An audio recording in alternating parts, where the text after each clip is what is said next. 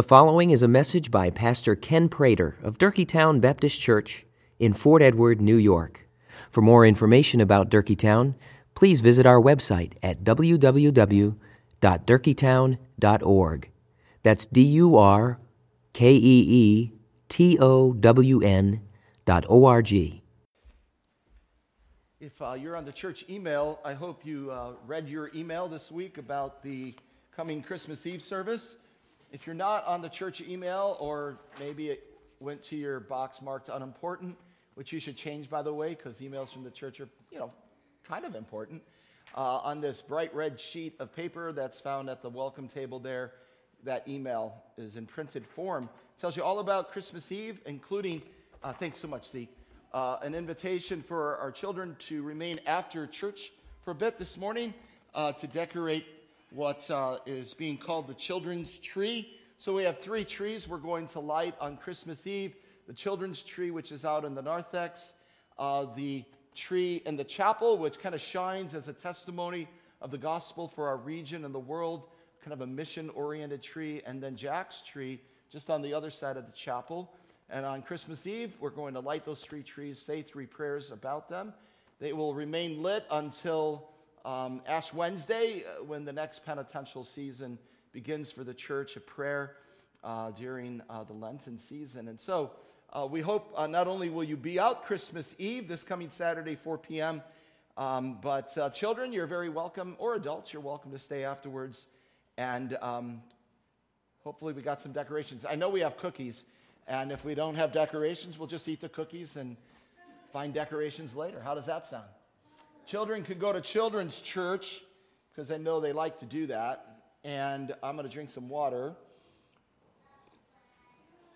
I had not intended to be absent from Durkeetown for the entire Lenten season. We had planned that Pastor Mike would preach the first 2 sermons, Jude would preach the 3rd sermon, and I would preach the 4th sermon. But I guess providentially it worked out that way. There were some needs at St. James that meant I should be there each of the kind of first 3 Sundays of Advent. So I've missed you, and I've heard you've done okay without me, and don't get used to it. But I'm glad, so glad we're all together. And if you're visiting, a very warm welcome to Durkeetown. We are a people who believe having a Bible open in front of you as the Word of God is read or talked about is important then to the kind of learning and grasping of the Scriptures. So with your Bibles open, and there might be some pew Bibles around in the seat backs, but with your Bibles open, Matthew chapter number 1. Matthew chapter number 1. I'm going to read the text for us, beginning with verse number 18. Now the birth of Jesus Christ took place in this way.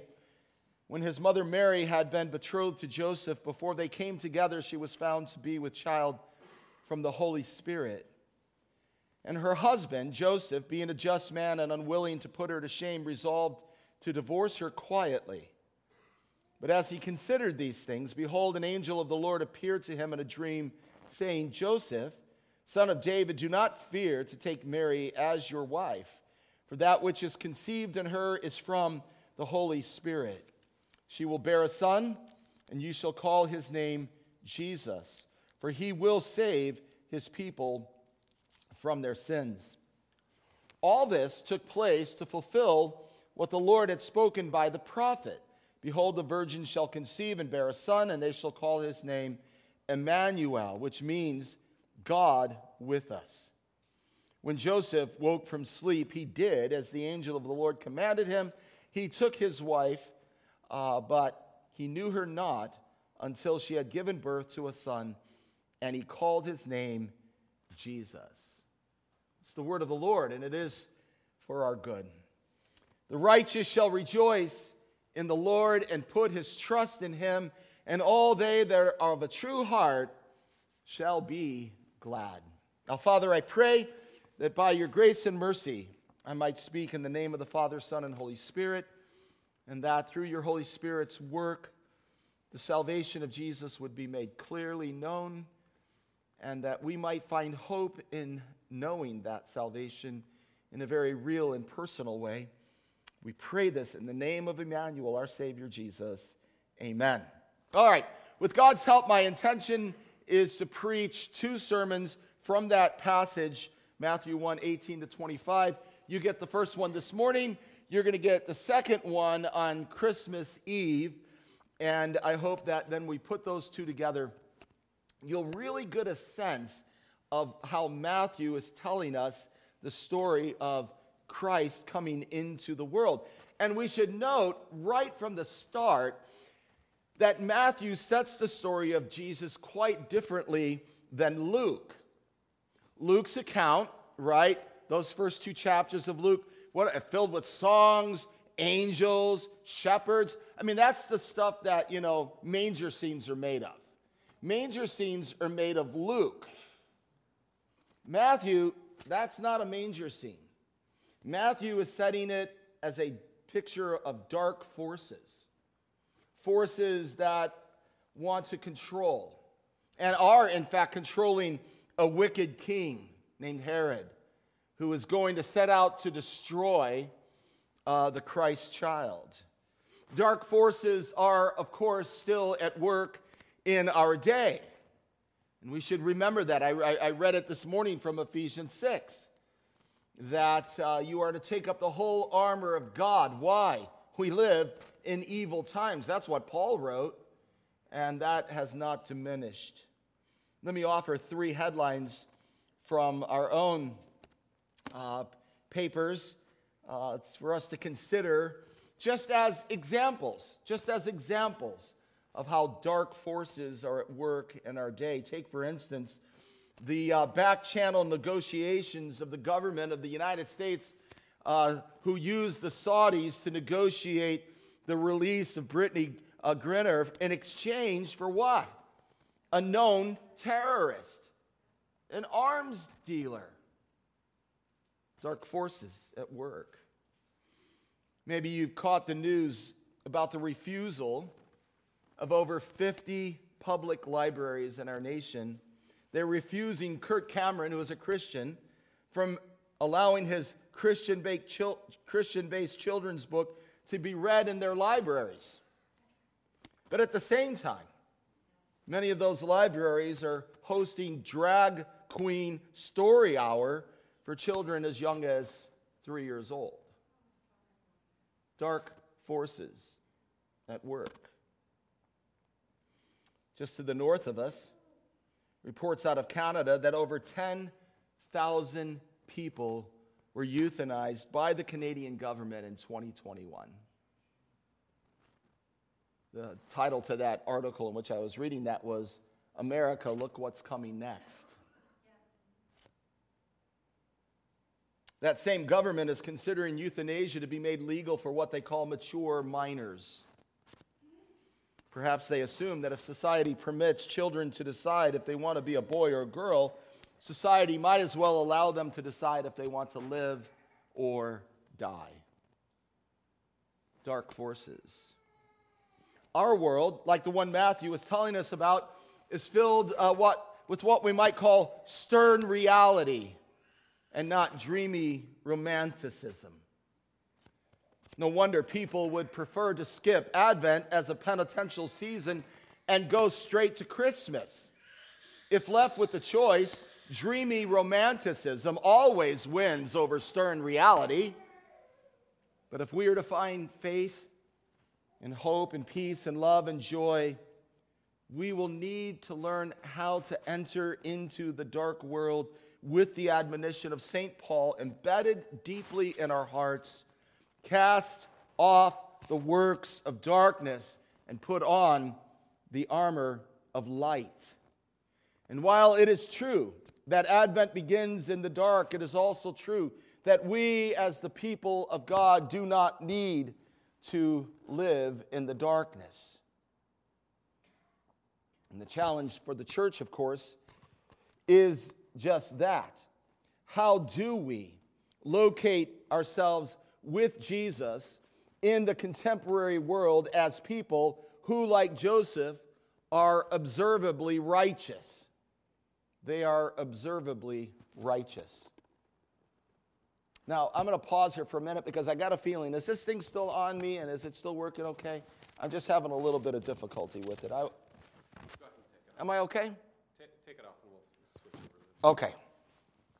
Boy, I was going there and I messed that up. Sorry about that.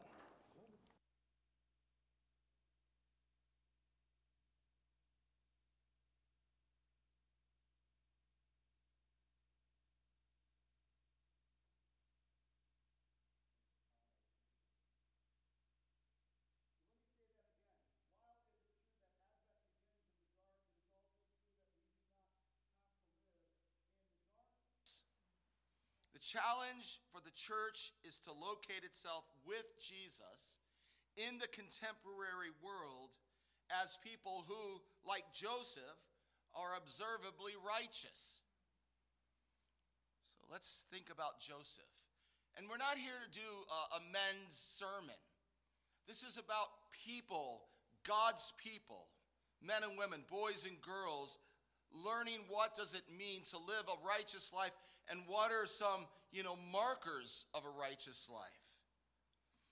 We're introduced to Joseph in verse number 16 in the genealogy as the son of Jacob. But if you move backward from the genealogy back up to the top of the chapter, what you find out is that Joseph is actually from royalty. He is in the line of David, the great king of Israel. But we're also told that he is part of a remnant of people. His ancestors, some centuries prior, had survived the deportation.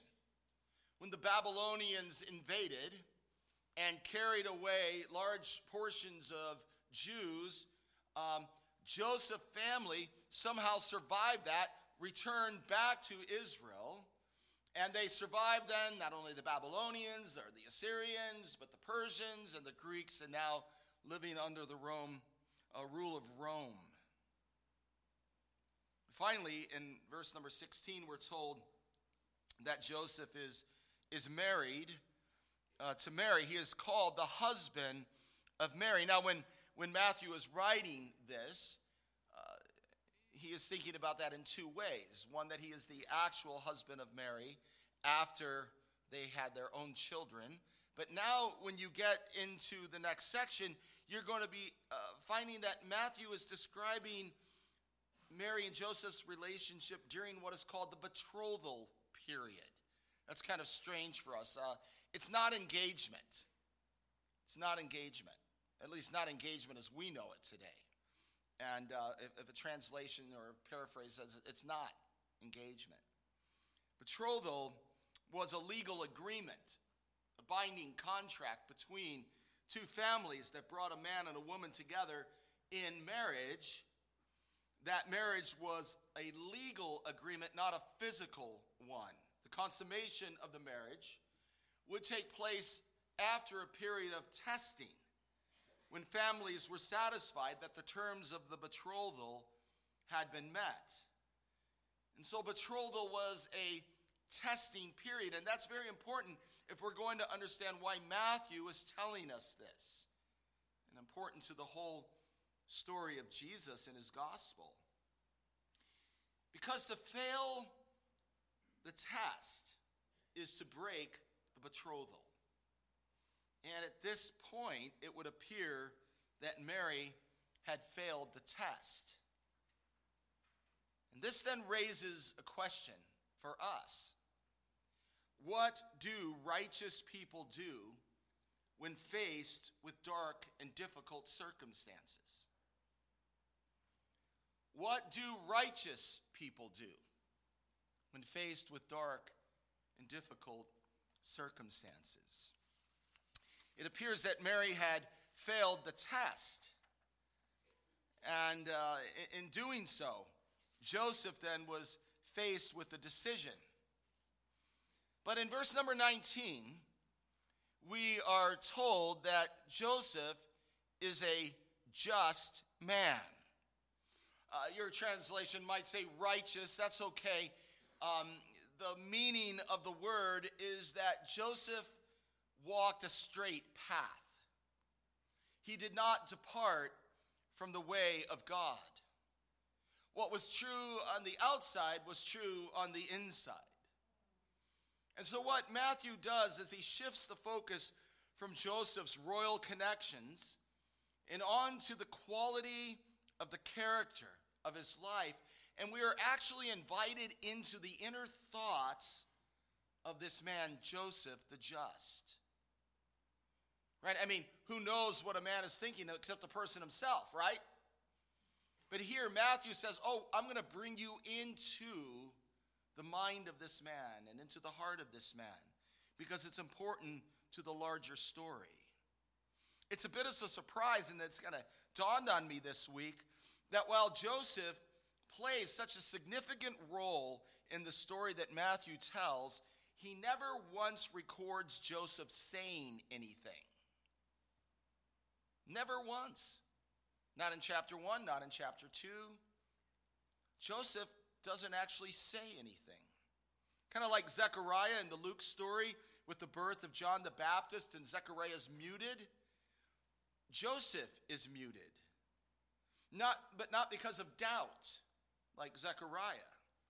Matthew mutes Joseph so that the virtuous life of Joseph would be what is speaking, and not the words coming out of his mouth. When righteousness is faced with stern reality, it doesn't always need to speak words. Because a true life of righteousness knows that actions indeed speak louder than words. But I think another reason Matthew puts the focus on the virtuous life of Joseph is that he wants the readers to know that Mary's pregnancy had absolutely nothing to do with Joseph. And that's important to remember. On the front end of the birth story, the description of Joseph as just is incredibly important as a confirmation that Mary's pregnancy was indeed from the Holy Spirit. Now, we have to, again, understand, we're getting a look into the life of Joseph. You know, he didn't say, hey, it wasn't my fault. Matthew doesn't record anything that Joseph says about this. He only records to us what Joseph did in his internal thoughts. But he presents Joseph this way as a virtuous man because everyone would have known that Joseph had nothing to do with the pregnancy. We know Joseph. We've watched the character of his life. We've watched him walk a straight path. We know that he is a just man. And so the assumption is, of course, by those looking on, well, this isn't Joseph's fault. This was Mary. Because Joseph is characterized as a just man. But it's also important to see that the description of Joseph as being just has implications on the back end of the story as well. Because when Joseph finds out that Mary is pregnant, he does not lash out with irrational anger. He doesn't lash out with condemnation. That's not what righteous people do. They don't lose control of themselves. They don't speak words that they regret. In fact, what does Joseph do? He responds with mercy, which is exactly the way you would hope a righteous person would respond. Now, what do you think had been shaped and formed in the life of Joseph that would have caused him to respond with mercy? He would have known that as being shaped by the law of God, that in Exodus 34, that God himself is described as the Lord, a God what? Merciful and gracious, slow to anger, abounding in steadfast love and faithfulness.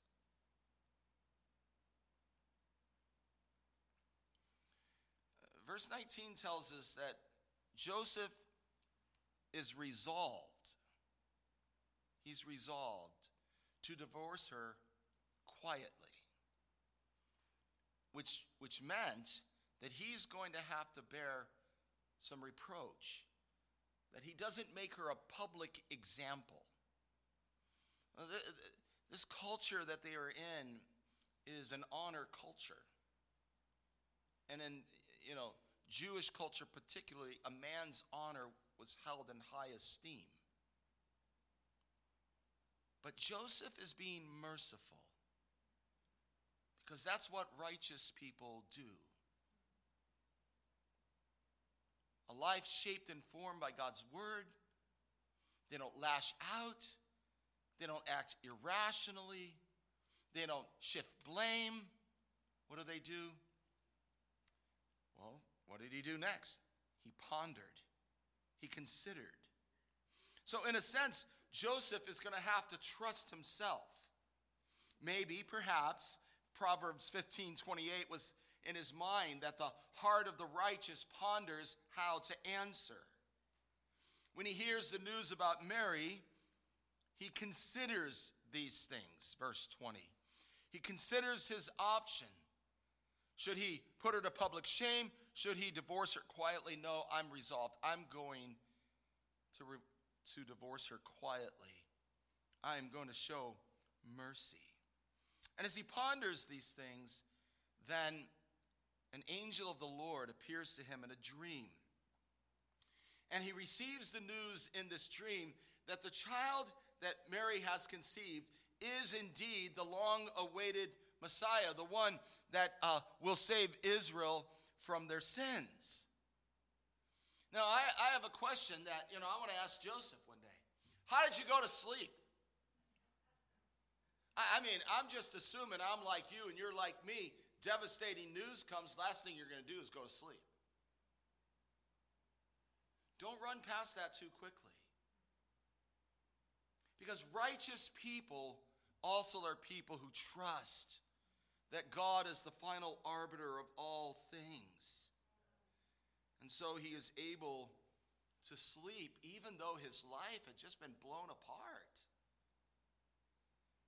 And then when he wakes up, he realizes that God is the one who has been taking the action. Joseph is then given the freedom to obey God regardless of the cost to him personally. And then he is able to take Mary as his wife. In one sense, the joy of what would have been considered by his friends and family as an honorable marriage is removed when he takes Mary, who is considered to have been unfaithful. But Joseph had a deeper joy, and regardless of the cost, he takes Mary to be his wife. And then what does he do? Well, he does, again, what a righteous person would do. He does more than what is required of him. Now, assuming we're given all of the details by Matthew, the angel does not say, and Joseph, hold off on consummating your marriage. Joseph just takes it upon himself to be responsible. And as the scripture says, he did not know her. That is, he did not have sexual relationships with her until after she had given birth to a son. And he did what he should have done. He called the son's name Jesus. These are the actions of a righteous man, and these are to be the responses of righteous people, regardless of the circumstances that they face, circumstances that are favorable or circumstances unfavorable.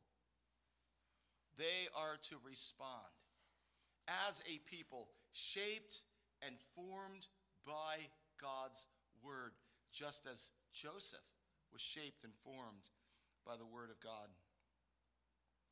As I said at the beginning of the sermon, the story Matthew is telling was experienced in a time not much different from ours, from the one that we live in. The development of Joseph as a man who is considered just, walking a straight line, was not forged in times of ease.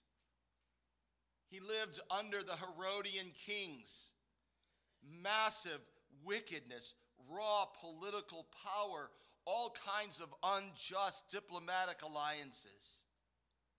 Like our world, the world of Joseph was filled with lovelessness, coldness towards people in need, whether it was hunger or disease or homelessness or whatever it might have been. The world was cold towards them. Many of them uncared for, left to die.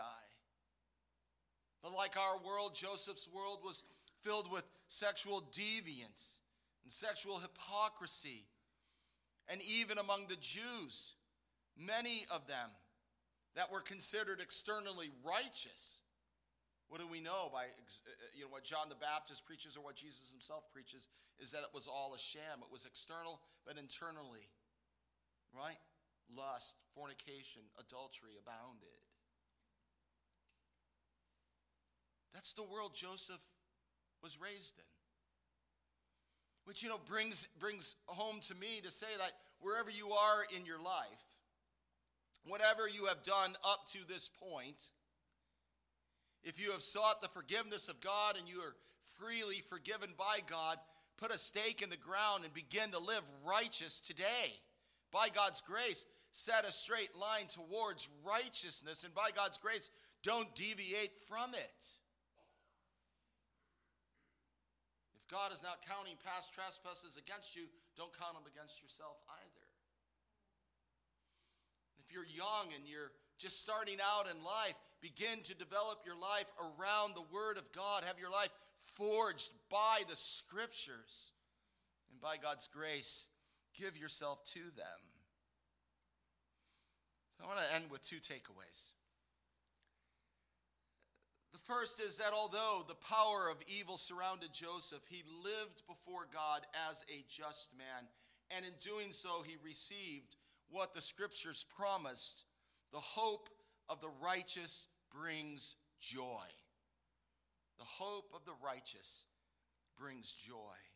And what was the joy that Matthew immediately received? The fulfillment of what the Lord had spoken by the prophet, what Brian read for us from Isaiah 7. Behold, the virgin shall conceive and bear a son. They shall call his name Emmanuel, which means God with us. Joseph uniquely welcomed God with us into his life, along with the mother of Jesus, Mary, caring for Jesus' infancy until adulthood. This was the longing, of course, of every faithful Jew.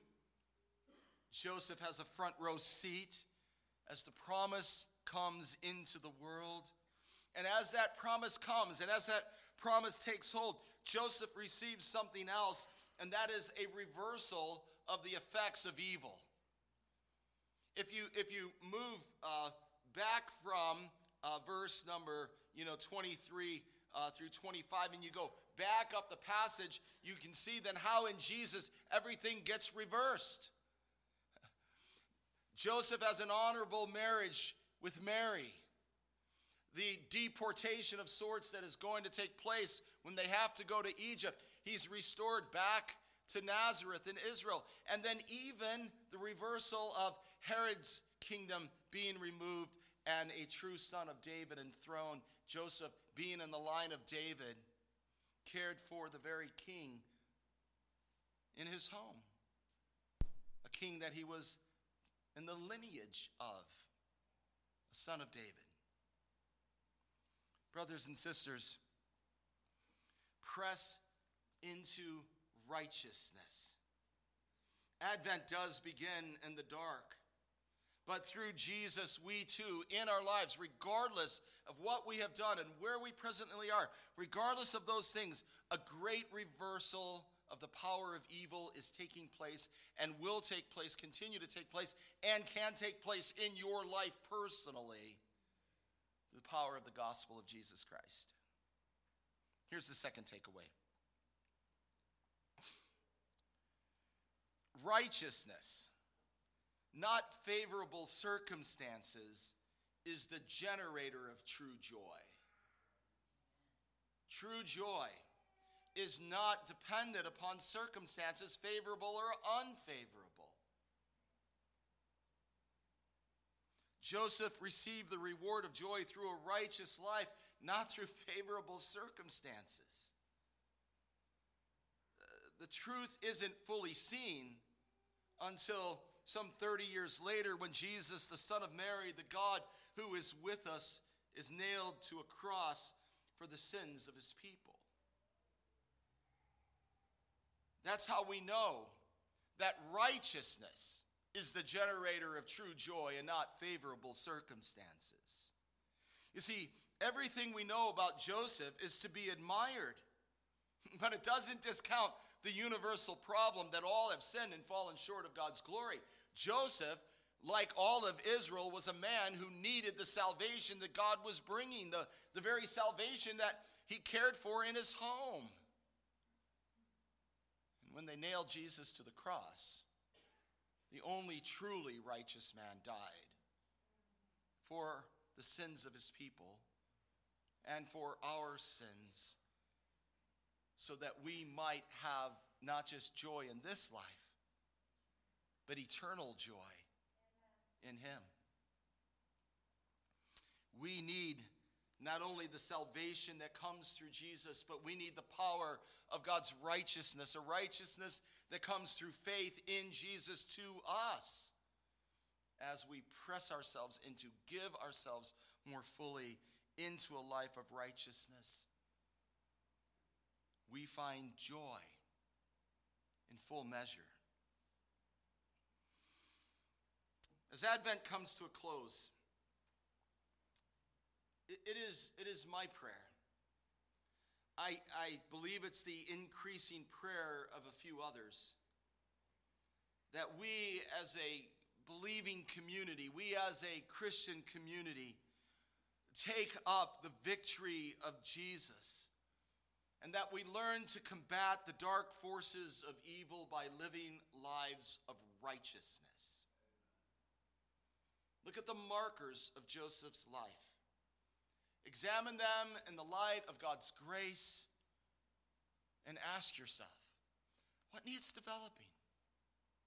Where can I press into this part? How can God and his word and his spirit grow me in righteousness in this particular area, like Joseph is displaying for us?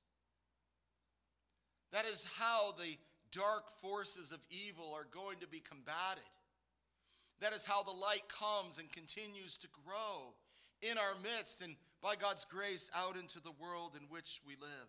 Take a cue from men like Joseph. Make every effort by God's grace to walk a straight path in obedience. It is my prayer.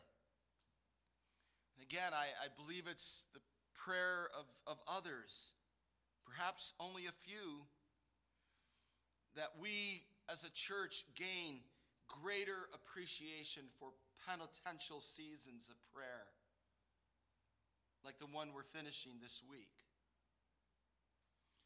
Because in those seasons set apart for prayer and self-examination and the Word of God, that is how, the Word gets deeply implanted within us.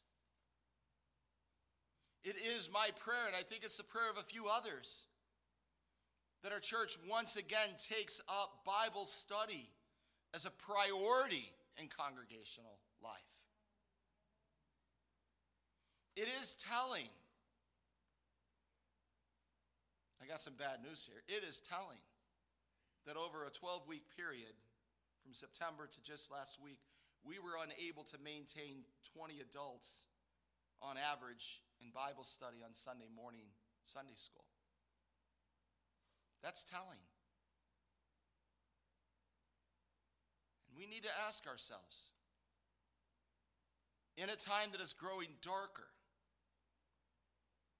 will we respond by living righteous lives, fueled by prayer, fueled by God's word, giving ourselves to these things so that we too, forged by God's word, can answer the unfavorable circumstances that we find ourselves in. And when we do this, I do believe it will be as the psalmist wrote, that the righteous will rejoice in the Lord, that the righteous will put their trust in him, and all that are of a true heart will indeed be glad. Father, I thank you for your word, and I thank you, O God, for the privilege it is of preaching it today. While I have missed being able to preach here, and I ask, O Lord, as I did down at St. James, that your grace would be poured out through this message, ignite in me and ignite in others a growing, increasing desire for righteousness. And this we pray in Jesus' good name. Amen. Thank you for listening to this message by Pastor Ken Prater of Durkeetown Baptist Church in Fort Edward, New York. You may freely copy and distribute this message, but please do so at no charge and without altering the contents in any way. For more information about Durkeetown, please visit our website at www.durkeetown.org.